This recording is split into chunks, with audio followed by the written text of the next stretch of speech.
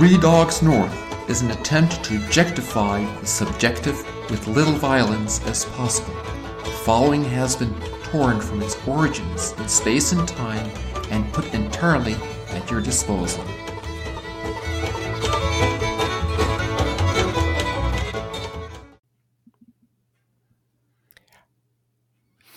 I can throw something out I've been thinking on that. I think it'd go somewhere. Perfect. I like it. I like diving right in there. Let's dive in. Yep. Well, for the time, you know. Mm-hmm. This has been I've just thought about it a lot. It's been in prayer a lot, but I've been thinking about, it's a simple point, but how powerful integrity is. And it started, I played golf a few weeks ago with my dad and brother in the hometown tournament. And I read about Bobby Jones, the old golfer. Do you guys know him? Mm-hmm. And so he won great golf, like 1920s or 30s, I think, ish. Gave up golf young to kind of like raise his family. He died a Catholic, actually, I read. His wife was Catholic and he converted right before he died. But supposedly just like this upstanding gentleman of a guy. But there's a story, I think it's the 1925 US Open. In the opening round, he addressed his golf ball, which I think that means he just he's like getting ready for the shot. And a blade of grass moved or something, but the golf ball moved like in just a minuscule amount, but he saw it.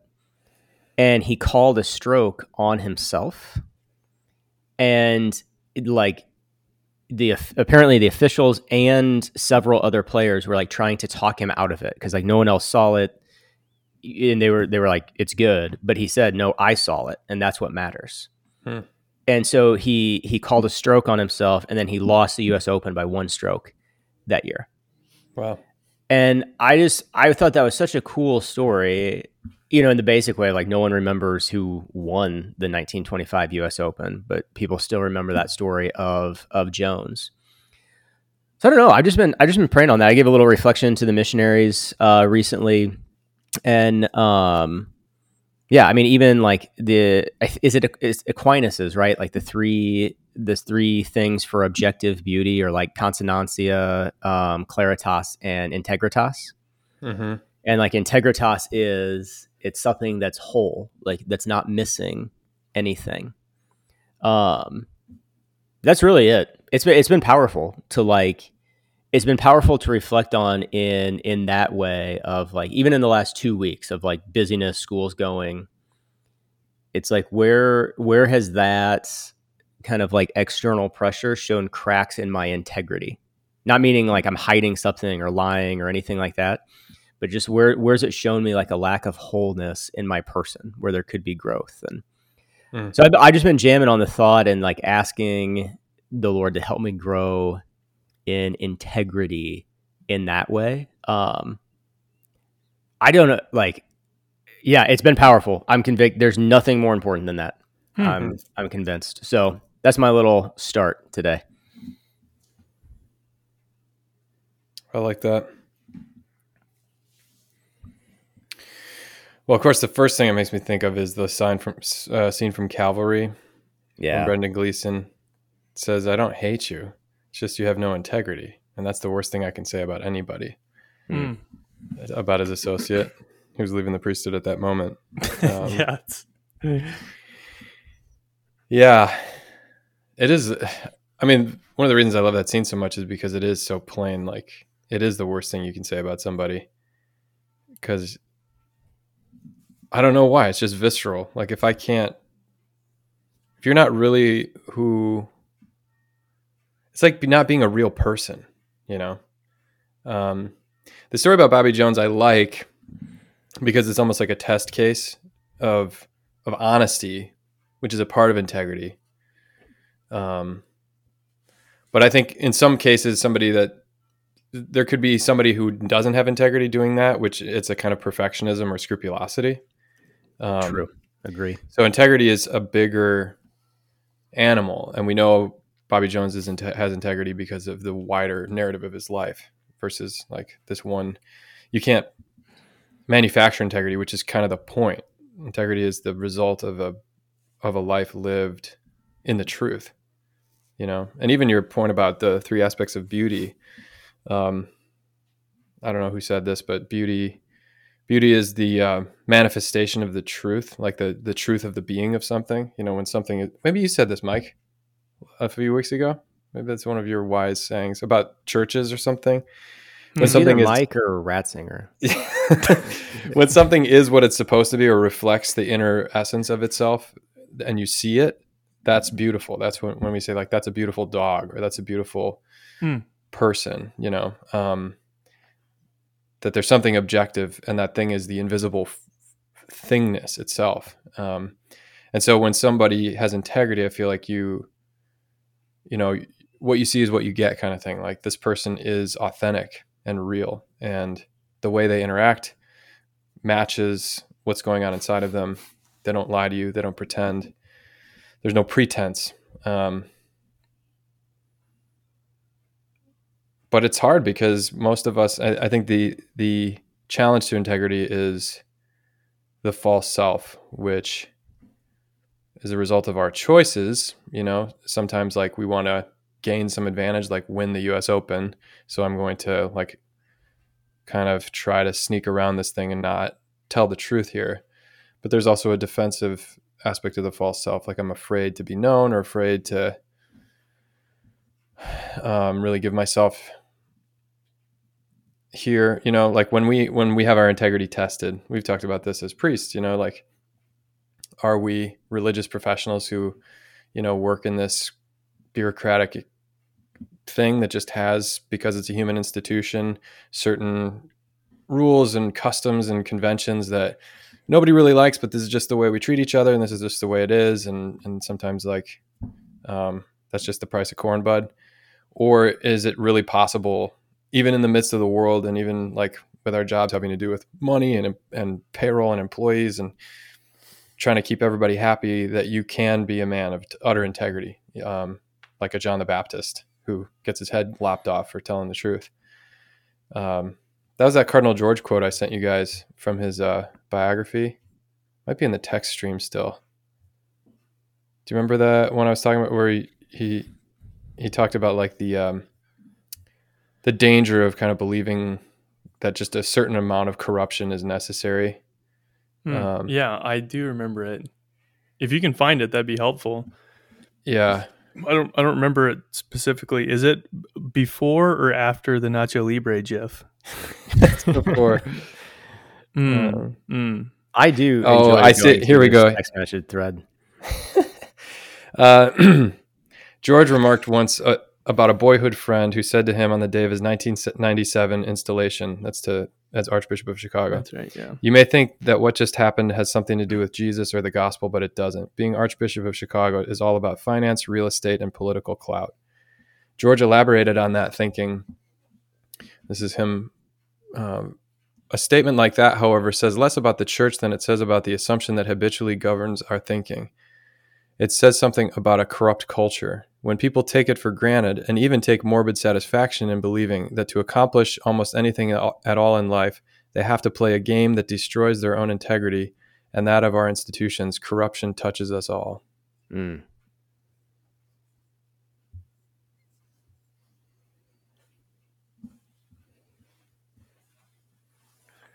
Yeah, and I think, well, our gospel reading for today, that, you know, the last string of readings from the Gospel of Matthew is the, you know, what are you, scribes and Pharisees? And oftentimes it's not because of what they're teaching, it's because of their disintegrated life, where they give you heavy burdens but don't carry anything themselves.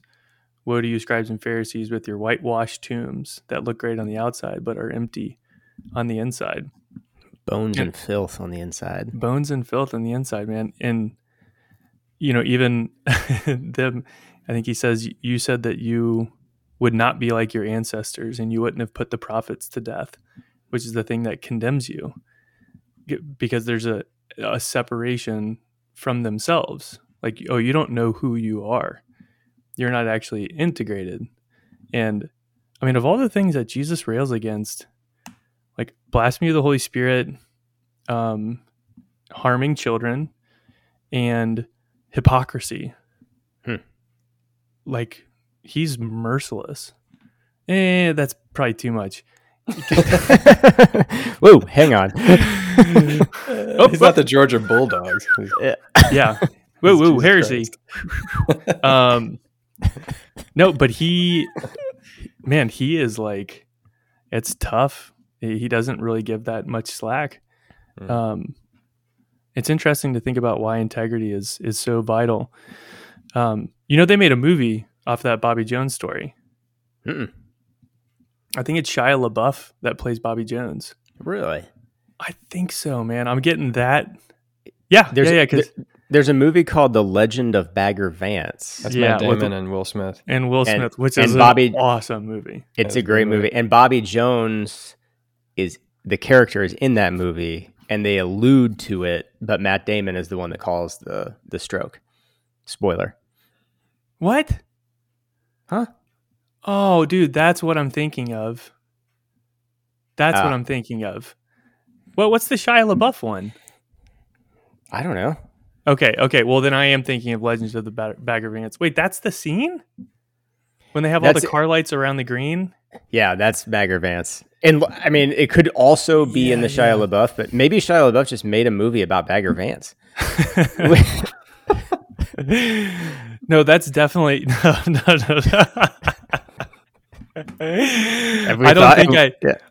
I don't think I had made that connection that's an allusion to what Bobby Jones did. Yeah, because he's also one of the competitors in the playoff that they're correct. In. Yeah.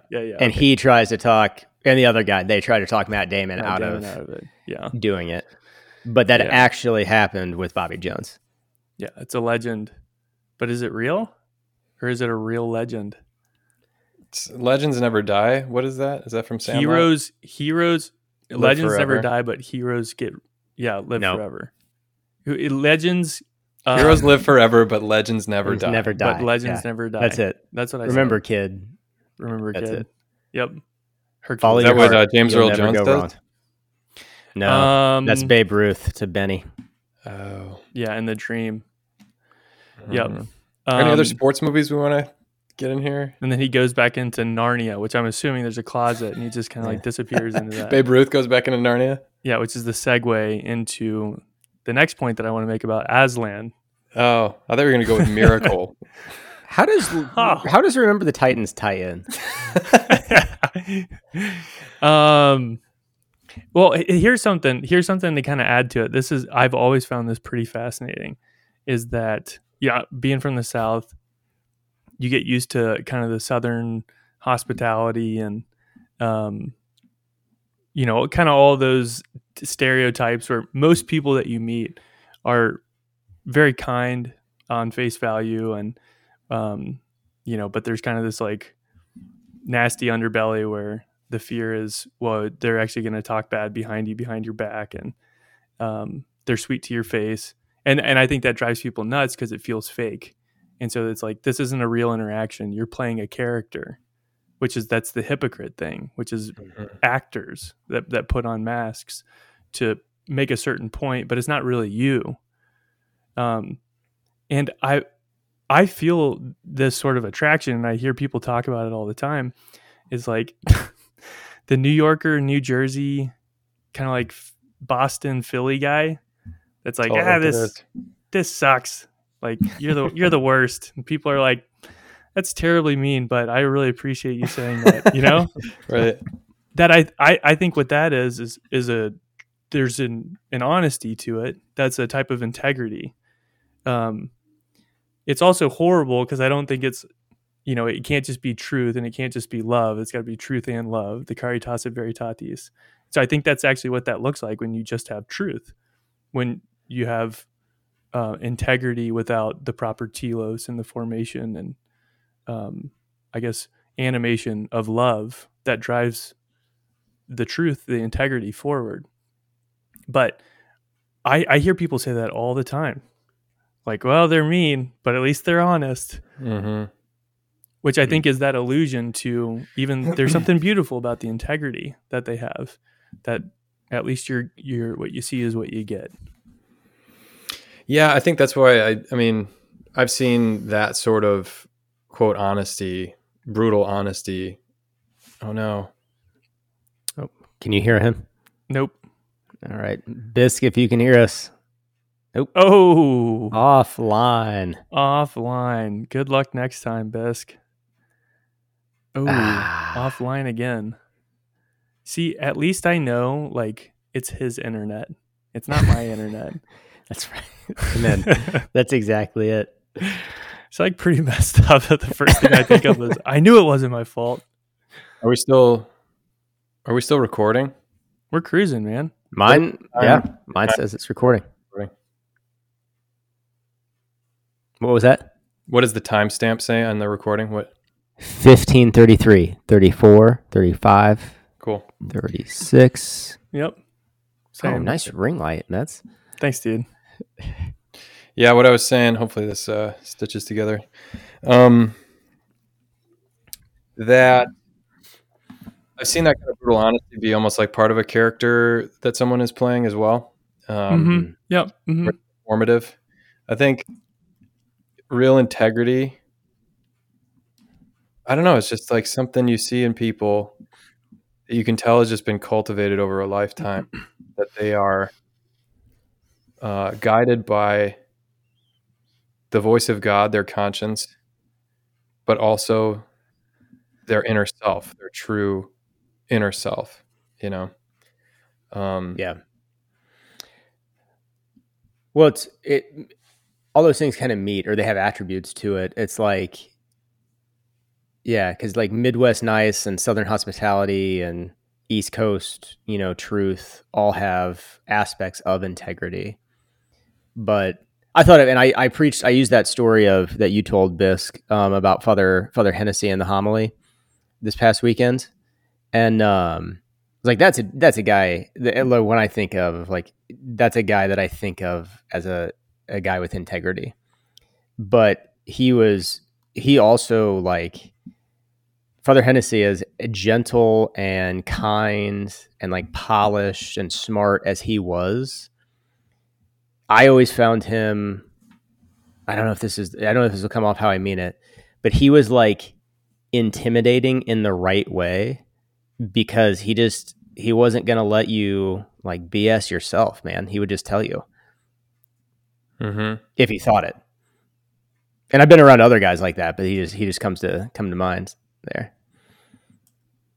Yeah, super gentle, but in a way that's like your strength under control, your meekness. Like if he were to be direct with you and tell you something hard but true, it would be that much more piercing, because he is a gentleman who sees the best in people and is accepting of them and merciful. Just the way it's striking that Jesus goes hard against the hypocrites. Like, normally he is the safest person to go to. You can just tell him anything and come from any place, including, the distant land, among the swine. He'll come running out to get you, put a ring on your finger. But this is just intolerable to him. This deceitfulness, or this lying. And so it's like scary to think of making him upset.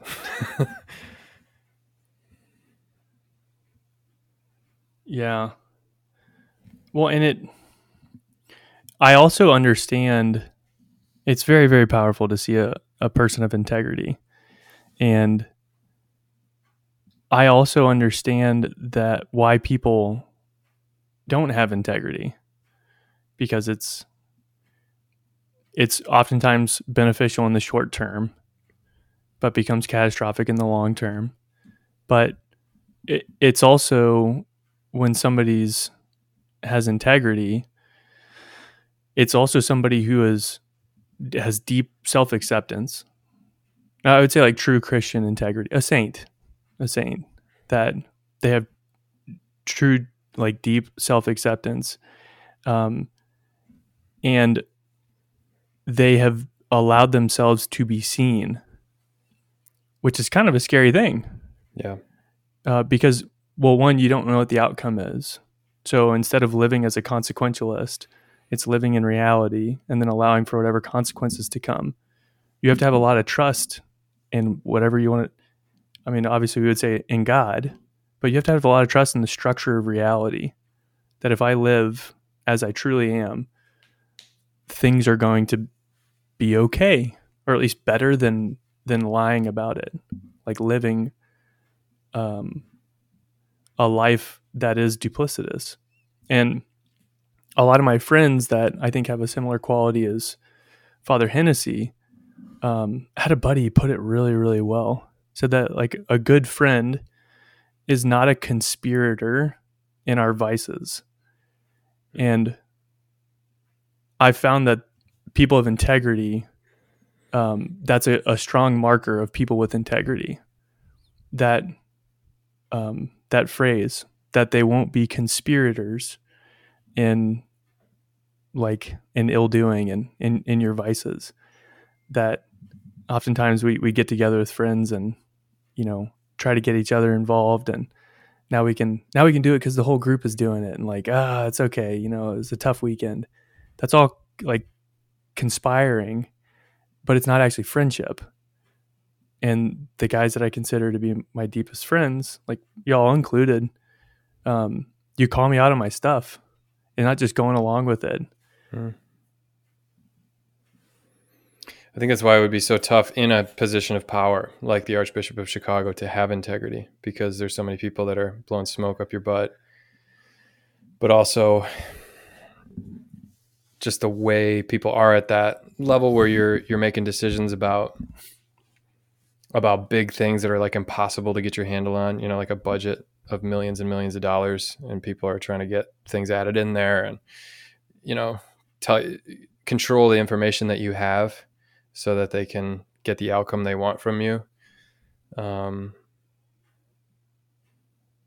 Yeah. And how much of leadership in those contexts is rhetorical and not really real. It's just like, these are my priorities, you know, and like, what does that actually mean? Like, how do you govern something as big as the Archdiocese of Chicago or the United States of America, for that matter? Like, at the end of the day, reality is like small. It's all these little things. It's all these little decisions day to day that we're making. And just because you have a big job doesn't mean you're a big person. You are still a tiny little person with 24 hours in your day and 80 years in your life, if you're lucky. Most of those are emptiness and pain. You know, and what's the tomb of that king supposed to say? Like, here lies a mortal and sinful man. There's like something where, it was, maybe it's from Shakespeare or something. It was like part of the king's funeral rite, where before he was laid in his tomb, they were supposed to, like, there was like a messenger there, or like a guard at the tomb, and the person carrying the coffin says, "This is the Duke of Earl and the biggest, most important person ever to exist."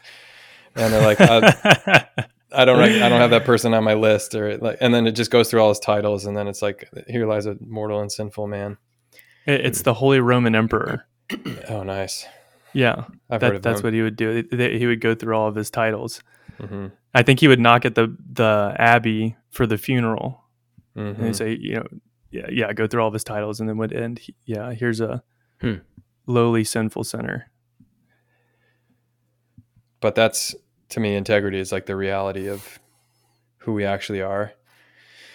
It's more challenging when you have layers and layers of appearance and facade, and especially when you can rationalize it and say, well, I need this, you know, especially like in our job as priests, to have why it's so cool that the Pope should have friends who can call him on his stuff, you know, and how hard it would be, like, as you get older in a job like that your close friends are dying and stuff. Like, must be so lonely to be in a job like that, where people interact with you as if you're not a person so often, or that you're like a figure that's larger than life, when actually, you know, you're not.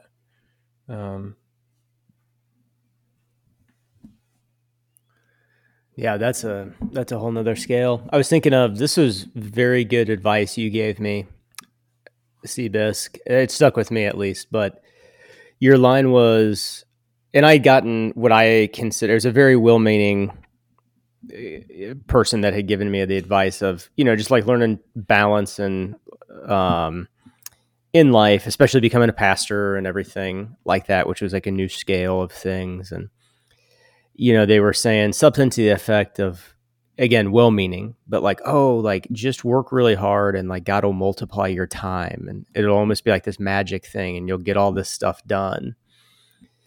And you said, you're like, hey, just remember you're going to get the work done of one person because you're one person.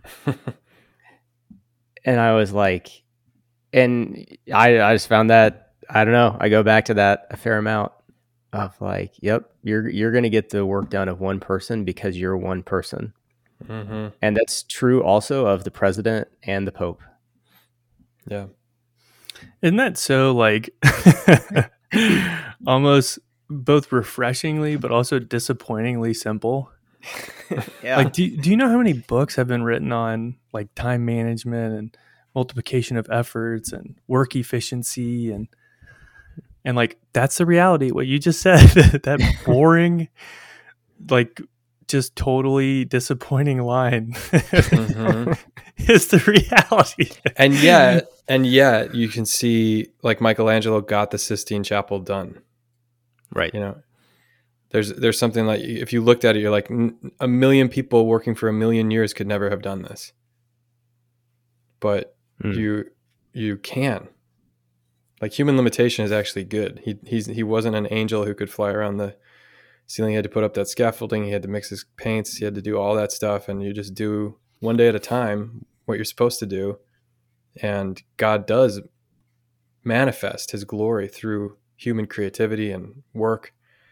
But it's not through the grind and like I'll sleep when I'm dead kind of thing. Like, at least it hasn't been in my experience, that embracing your limitations and even your faults and your defects, not embracing your defects, but acknowledging them and recognizing your inability to change them on your own without God's grace, which requires you to have integrity and be honest and actually be yourself with God and at least with some other people.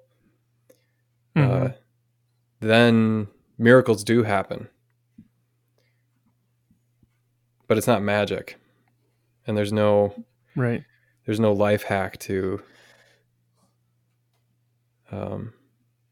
it. Well, it does make me think of that what's it called? The Death of Stalin that we watched. Gosh. Did we watch that with Baron? Yeah, we did. There are some rough scenes, wild. So just hang tight on that one, fellas. Is advised. Viewer discretion is advised. That's a fierce movie. Yeah, it's a drama. It turns into a comedy. There are scenes that are comedic, mm-hmm. and it just presents what the Soviet Union looked like, where Stalin was surrounded by so many yes men that he was removed from reality. It's like the land of no integrity. It was the land of nothing, to the point where he died and nobody would say that he is dead. Yeah. And they couldn't help. They couldn't help because it could be violating like what Stalin wants. Yeah. As he's dying? Like, that's how unreal I think life without integrity falls into, that like type of unreality that's becomes a joke. That's why that movie and that story is so hilarious. It's a limit case of the other side. It's a completely hollow system. That's insane. I was thinking about that scene. It's the dad from Arrested Development who's I will handle whatever. Yeah. Yeah, dude. It's such a good line. It's so good. It's so good. The listeners are going to love this. They don't know what we're talking about. You can't say it because it's a swear word, but It's got a swear word in it. yeah.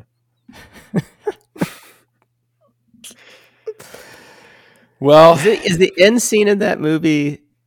Oh, we don't have to go into it, but whoever Buscemi is playing, he's like talking to the daughter, getting her out of there, and they're like lighting a guy on fire behind him. Yeah, he's Khrushchev. He's Nikita Khrushchev, who takes over. But that's right, dude. Yeah.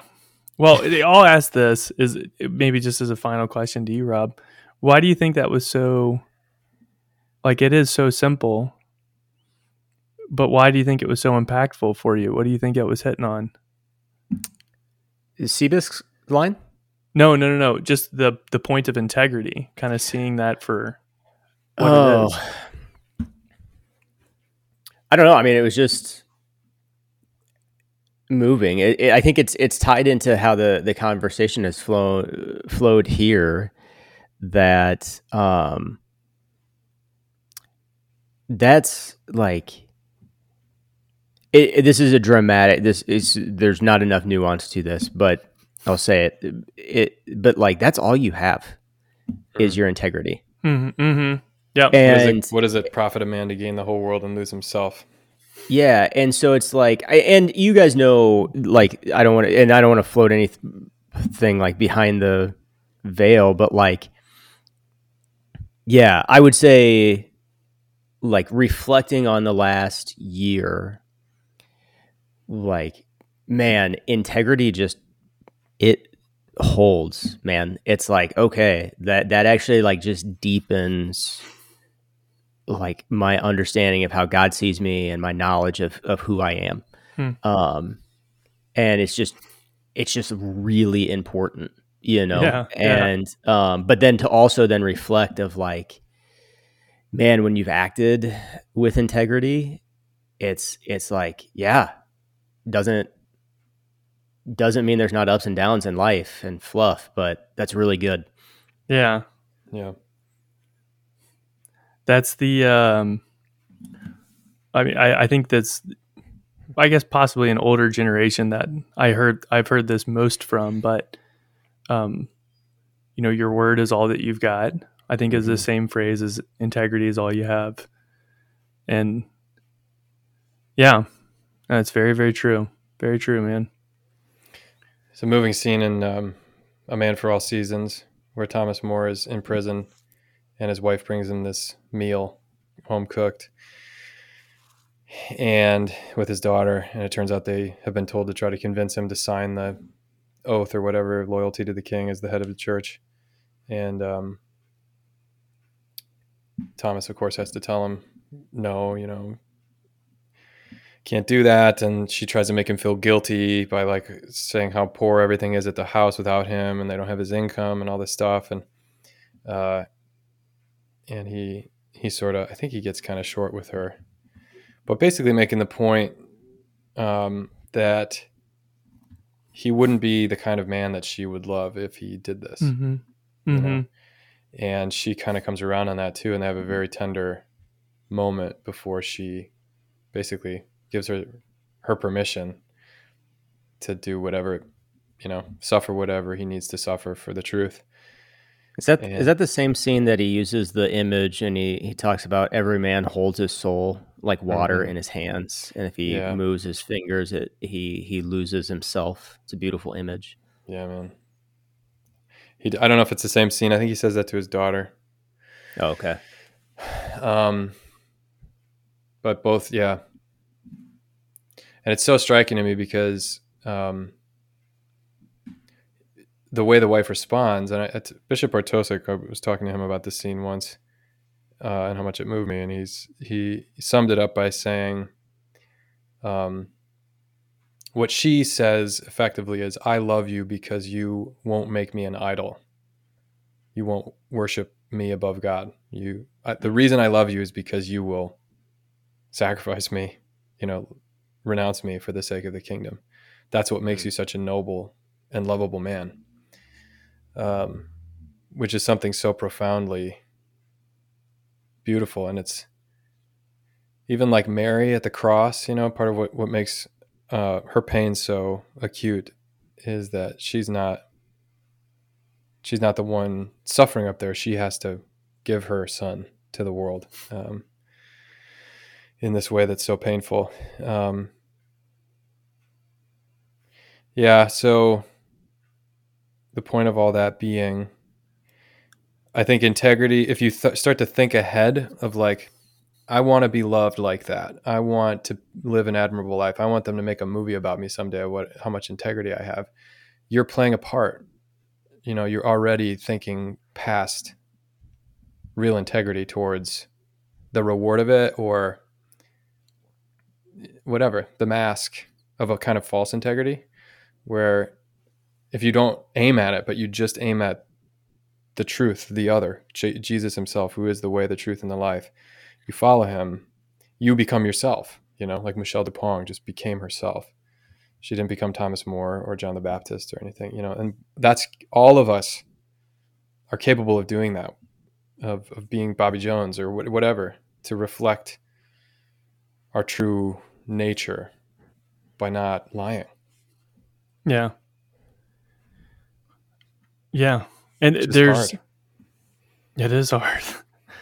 It's hard, but like think if the Jones thing, it's just there's humor, like it's funny because like think about that. You know, the equivalent of he said, "Hey, put me down for a 5 instead of a 4." Like that's what happened. That's so dang hard to act that way. Yeah. Mm-hmm. Yep. When it's there's almost an identical scene in A Hidden Life where it's a very similar situation, and he has that meetup with his wife, and they kind of go back and forth. She brings a priest, if I remember, and tries to convince him, and kind of gets to that conclusion that if I did this, I wouldn't be the man that you love. And all of that's kind of encapsulated in that awesome line where he's being, they're trying to convince him to sign the oath to Hitler. And he says, "You could be free." And he goes, "What do you mean I am free?" Like that's integrity. Yeah, man. Which is wild. Yeah. And there's that scene also with the old Nazi who's clearly sacrificed his soul for what? Pins and a uniform. And here's this free man just standing in, like, beloved by his wife and daughters and suffering this alienation and he's jealous of him. Yeah. He's like, wow, I'm a prisoner.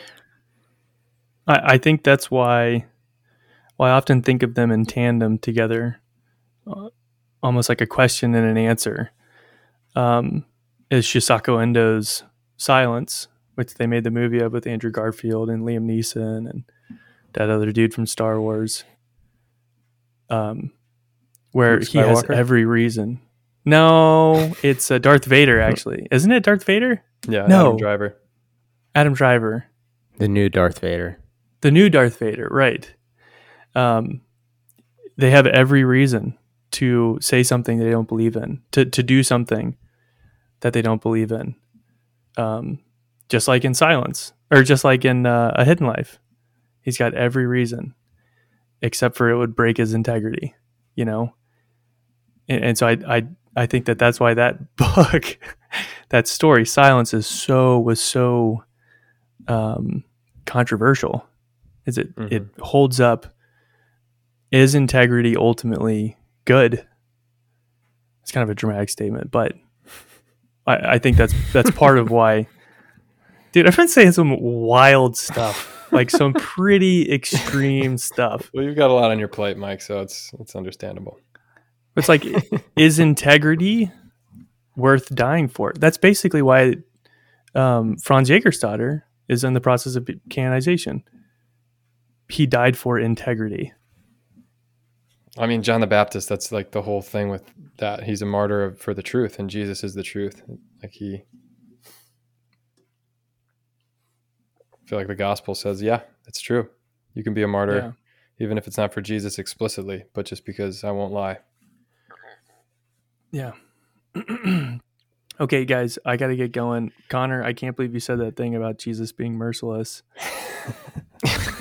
That was wild. That's funny at the end of an integrity episode. Weaseling your way out of accountability. I do think about that, dude. Gosh, that's good. It's all. All right. Yeah. See ya. Follow 3 Dogs North on Instagram.